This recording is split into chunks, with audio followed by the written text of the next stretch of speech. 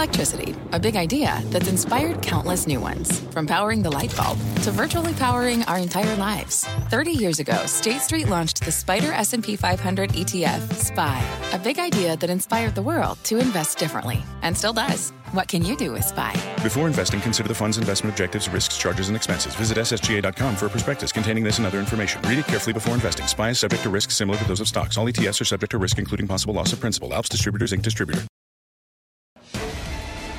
Yes, we are live from the NASDAQ market site overlooking New York's Times Square, where there's about 1 billion people. This is Fast Money. I am Brian Sullivan. Happy Friday. Your traders on the desk tonight are Christian Fromhertz, Gina Sanchez, Tony Zhang, and Dan Nathan.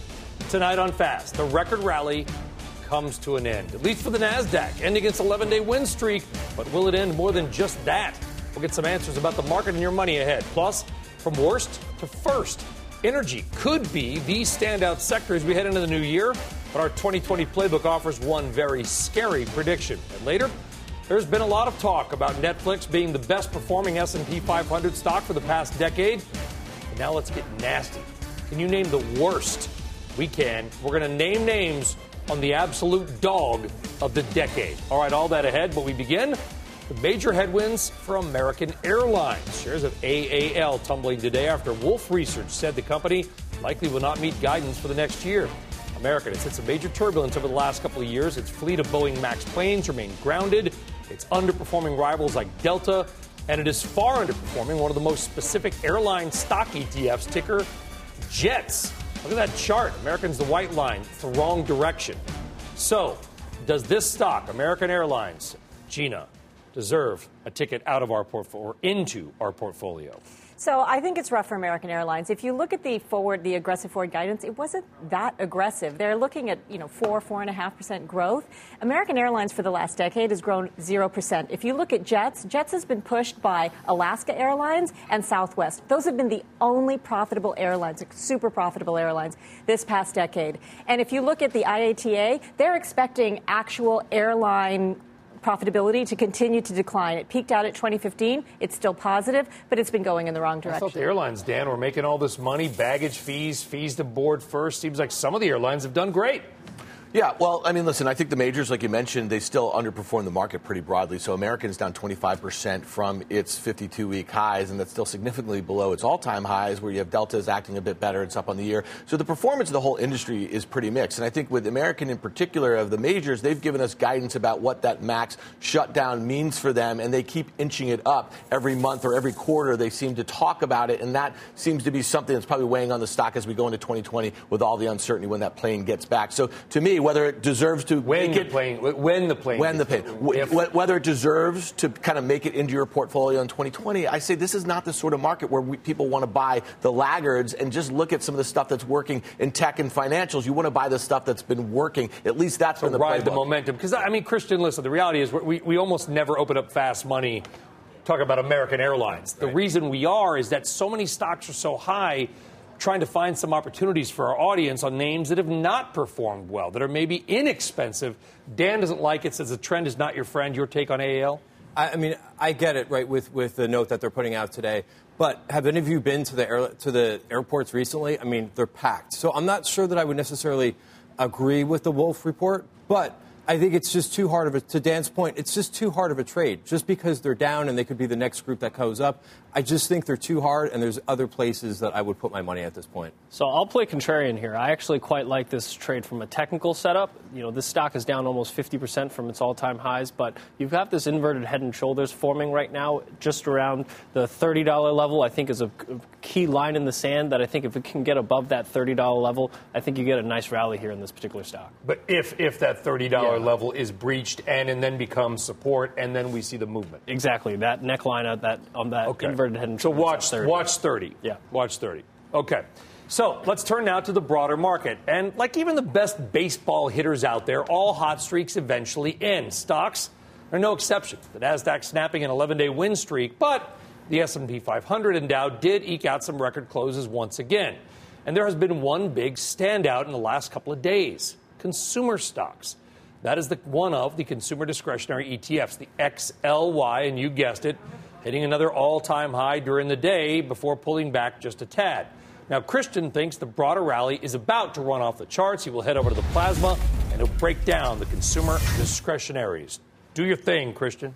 Sure. Consumer discretionary stocks, another leader of the market. You could see that from this chart, even though it's up 30% year to date, it's just recently broken out. Now, part of that, which I want to talk a little bit about Amazon, Amazon's 23% of the ETF. So you kind of have to ask to address Amazon in this trade. So Amazon just starting to get going. I think they were fueled by the holiday sales, which is a catalyst that I think you really needed to get Amazon going.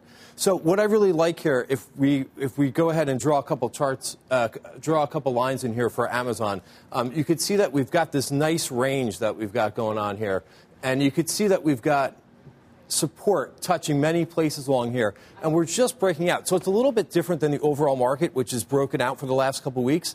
That push by Amazon and some of the helpers in this name, we were just talking about the airlines, but if you look at the hotels, which are part of the consumer discretionary ETF, have completely broken out.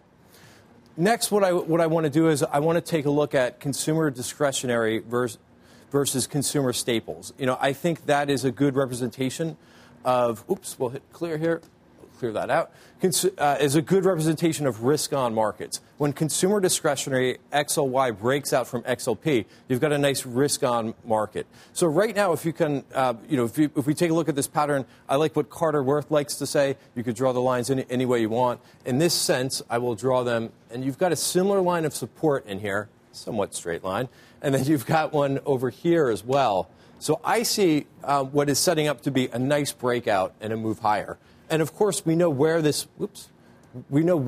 isn't going to work if it starts to break down here. So I think this is setting up for a really nice breakout. And if you look at consumer in general and look at all the areas that are breaking out, you look at the restaurants, you look at the hotels, and you look at some of the smaller areas of consumer discretionary. With Amazon now pushing forward, I think you got a nice-looking bullish trade going forward. All right, good stuff there. Christian, why don't you come back over to the desk? Let's trade this. My only beef with the XLY is, again, you got to know what you own. 4 stocks are 41%. Amazon is 23. You're basically buying Amazon but that's the good McDonald's. News. So this is the good news for XLY. Because Amazon is almost 24% of that ETF, because it's been basing for the last few months, because it just broke out on what is perceived to be good fundamental news, that's why you want to play that XLY for a breakout, especially if we're in the sort of market where we get into 2020 and it's like the start of 2018, where it's a risk-on sort of market. You want to go for growth. You want to go for that momentum, and Amazon could be the thing that breaks the XLY out. I'll just make one point about the XLP. I agree with your charting. That is a wedge. It's going to go one way or the other. But if XLY meaningfully breaks out, I would suspect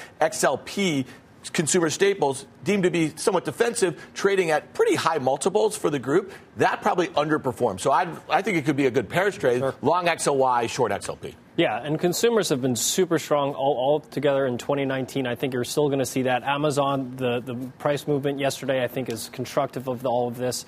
But I think as far as XLY goes, you have a lot of strength here in this particular sector, but I think you need mostly to be driven by Amazon, though. I mean, I think. Well, hold on, but Starbucks is in there, which is up 36%. Home Depot, Amazon, Home Depot, which, by the way, Home Depot is 10%. Nobody bought Tim's fast pitch on Home Depot last night. I think it's Nike, Starbucks, McDonald's. Yeah. So you're really buying that. I just think you have to be careful because there are some subsectors in this particular space that are underperforming, like automobiles. But I think retail, like you said, hotels, leisure, these are all strong performers in this particular sector. And Amazon is a double-edged sword, right? Because one of the things that makes Amazon great is that they've been growing into their overvaluation, but they still actually have a very healthy valuation, which actually makes consumer discretionary look overvalued. They're actually the third most overvalued sector for the last decade because of Amazon. Amazon is feeding a lot of that. But they also had the second best earnings over the last decade as well, right? And that earnings is continuing.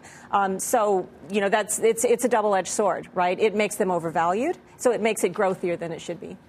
And I think cloud is also a concern here, whether or not, we see the strength in Microsoft dominating this space, the Pentagon deal. I think this is all headwinds for Amazon. And I think the stock price over the last few years reflects that. That's an interesting point. I do wonder, as AWS grows, and we don't really know all the numbers. Is Amazon really a consumer stock if they make more money from the cloud? They're making money from advertising than they do from their actual core business. Are they a consumer stock? They're going to stop being a consumer. I think they might already guys, they have $200 billion. That, most of their sales come from 51%. It used to be 70%. So here's one thing I just say about Amazon, the trade setup into the new year. Over the last 2 quarters, the company has missed lowered guidance and then they've beaten lower guidance. Okay, so the headline number is a beat, and then they guide down for the current quarter. And so what I would say is, based on that move right here, it seems like some investors feel pretty confident that they're going to beat their Q4 guidance that was low, right? And now it depends as they go into a seasonally soft quarter. When you look at how much their sales decline sequentially into Q1, what can they do there? Is that where the cloud makes up for it? Because they're not going to pick up a lot as far as retail sales in Q1. Yeah, and that brings up a good point. Is we're going to be coming upon earnings season, right? In the last 2 quarters that they've had, they've been a little bit duddish, very technical term, but it is what it is. They're going to have to deliver into this quarter, kind of using the delivery, to say that, hey, I mean, the amount of boxes that we've seen in terms of the fundamentals are great. Amazon, no one doubts them. But I actually wrote this about a year and a half ago on CBC.com. The one thing I think, tell me if I'm wrong, please, when you own Amazon stock, you do have to have a margin of risk, a risk reversal, if you will, for a tweet from the president in the DOJ's crosshairs, certainly. Any kind of anti-trust. I'm not saying it's going to happen, but it is floating around there as much or more than any other company. No? And that's held it back, I think. You think it has? The regulatory concern is one of the things that has held Amazon back. Because Bezos and Trump are such buddies. Yeah. All right. Coming up, let's call this the dog of the decade. Do you know the worst performing stock in the S&P 500 the last 10 years? We showed you the best yesterday. What's the worst? Leave us your guesses at CNBC Fast Money. Some people already got it, to be honest with you, because I put it out on Twitter. We're going to reveal the answer. You guys are so smart. All right, speaking of the worst, energy, the worst of the worst performing sectors this year. But is it set to really fire up in 2020? It's got some positive momentum now. Will that roll on as the calendar does? We're going to find out. Stick around. You're watching Fast Money.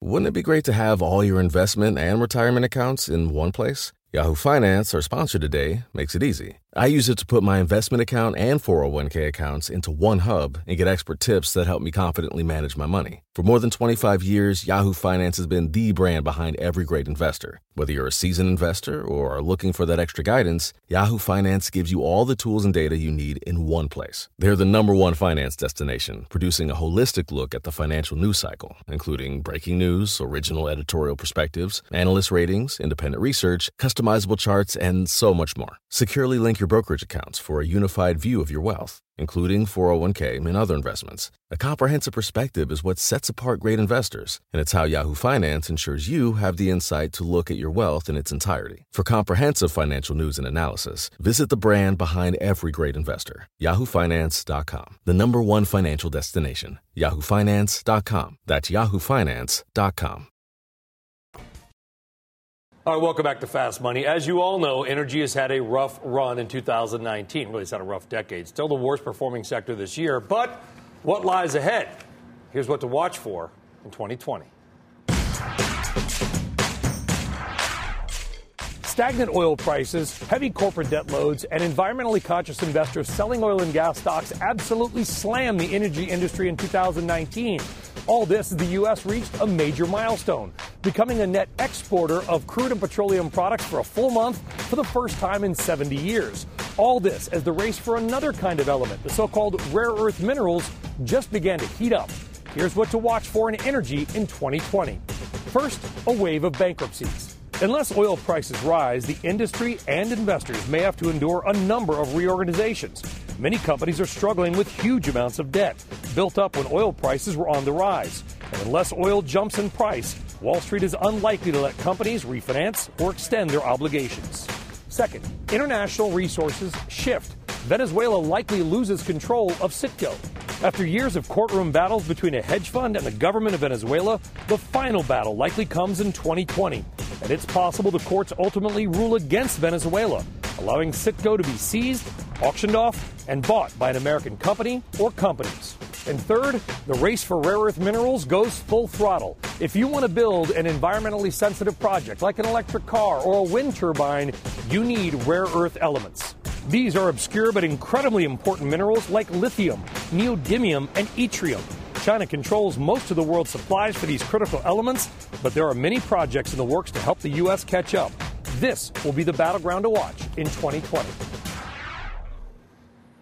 All right, so let's kick it around here. I mean, that was a great piece. It was really that well. That awesome. was really Brian, terrifically best written. Piece of the year. Well done. Well said. Where is energy headed, Dan, in 2020? It's a tough one. You know, I think crude oil bounced off of 50 a few times over the last 6 months, and obviously that seemed to be a really big technical support level. I look at the major integrateds. I look at Exxon. I think Gina was talking about it last night. It's up 5% off its recent lows. It just can't get going. Chevron can't really get going. The ones you talk about, the ones that risk going bankrupt in 2020, those are the ones that really have moves because of the leverage to the balance sheet. But I think you avoid those. So to me, I look at the integrateds and I say, I don't really see a lot of hope for the equities near term unless you meaningfully get a massive move in crude in 2020. And you're not going to get a massive. I think the expectation for crude is so far beyond what it's capable of, because you hear, OPEC's cutting production. This is going to be great. But if you look, you also see demand has been slowing as well, which means production cuts have to be like a lot bigger than they're going to be. I think that we're going to end up disappointing. But just remember, when OPEC, they cut production, but Saudis were cutting more than their quota. If they actually went back to their quota level,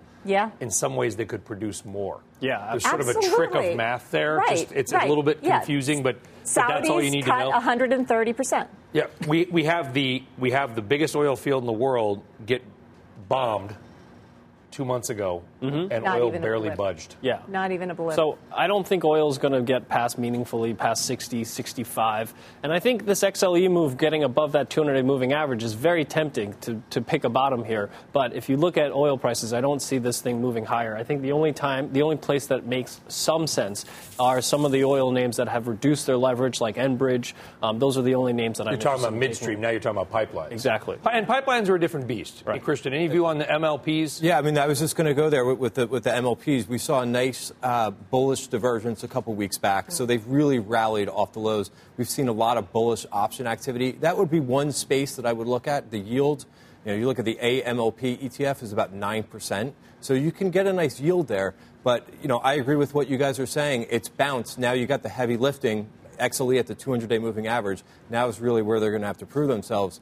I like the material space a little bit better. Technically, it's breaking out. I think it's a better looking trade. I talked to a hedge fund manager. He liked Enterprise Transfer. I think he was long Enterprise Transfer, short Kinder Morgan. Effectively the same company, but because Kinder Morgan was in the S&P 500, he felt the valuations were above where they should be because it's being bought by all the ETFs and all the people buying the SPY. And he's like, I like to look for the oil and gas stocks like the ETPs, Enterprise Transfer, that are not represented in these major indexes. But I think the leverage comment is absolutely right. That's what killed a lot of the MLPs, is they were just destroyed by their leverage. Right. And so I think that's been sort of one of the bigger ways of differentiating. Yeah. According to my math, I've run spreadsheets from Capital IQ data, $646 billion in debt, gross debt for the industry on $71 billion in net income. That's still going to be a problem going forward. And I think this, if anything, is a potential opportunity to sell XLE. Okay, sell the XLE. All right, speaking of energy, nobody likes it, but there's been so much to talk about with Netflix being the best stock of the decade. So we asked you, can you name the worst performing S&P 500 stock over the last 10 years?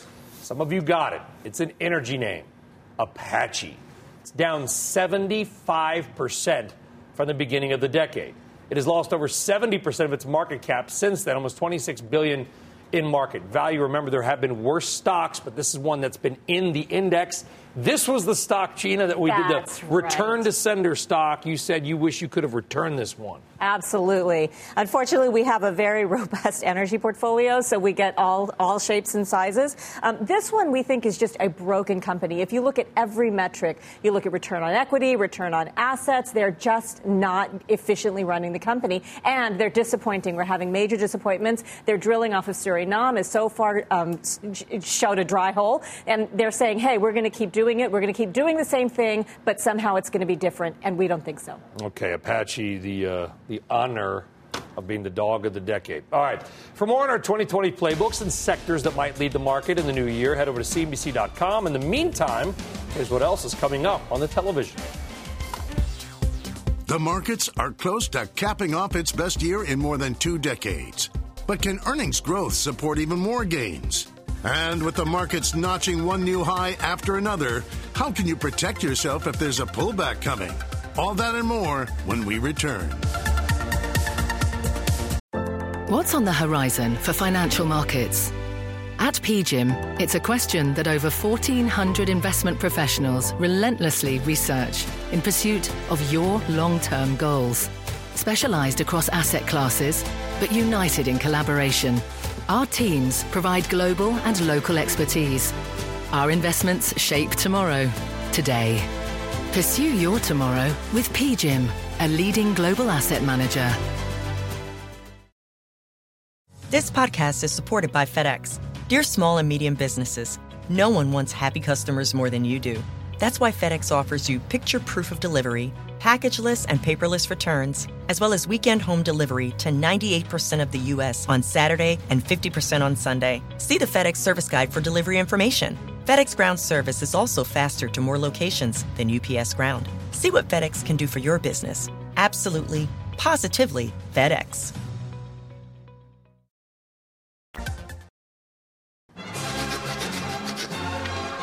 And welcome back to Fast Money. It is time for our chart of the week. And this week, the more, the merrier. It's not just one chart that Dan brought us. It's four. Well, listen, Brian, we're telling a story here. And, I know a picture tells 1,000 words, but let's go with 1,000 charts. Let's go with 1,000 charts. All right, here's the deal. So let's start with this S&P 500. It's up nearly 30% of the year, just a few trading days left here. I think what's really interesting, look at that chart right there. In late October, it broke out of that range it had been, and it's up about 7.5%, which obviously is a whole heck of a lot in a very short period of time. In that time period, have we had some kind of headwinds kind of removed? Obviously, the trade stuff has moderated a little bit. We know the Fed's still accommodative. That's kind of where I want to go next here. So this next chart is really interesting, and this is a hat tip to my friend Peter Bookvar, obviously a contributor of CNBC. This is the Fed balance sheet here. If you look at that, obviously it had been coming down, but at some point earlier this year, it started expanding. And Peter mentions that over the last 4 months, it's basically grown about $100 billion. So 400 total off that bottom here. And it's hard to kind of put those two together and not see that, as Peter mentioned in his note this morning, that is not benefiting stocks. That is that balance sheet overlaid with the S&P 500 over the last 6 months here. Now, that's important to remember. Like I said, the trade stuff is out of the way in the near term. The Fed is still accommodative, obviously, and some other things I think shape up pretty decently for stocks, especially with the calendar in the new year. But then let's go to the next chart here. And I think this is really important because when you think about this right here, this is really valuations here. And why are stocks going up? I know Gina's got a lot to say here, but at the start of 2019, the consensus for S&P earnings was up at 173, 174 bucks. And now where does it stand right now? 163 bucks. Where was the PE multiple for the S&P at the start of this year? It was about 14. Where is it right now? It's pushing on 20 right now. So when you think of the confluence of all these events here, it's hard to say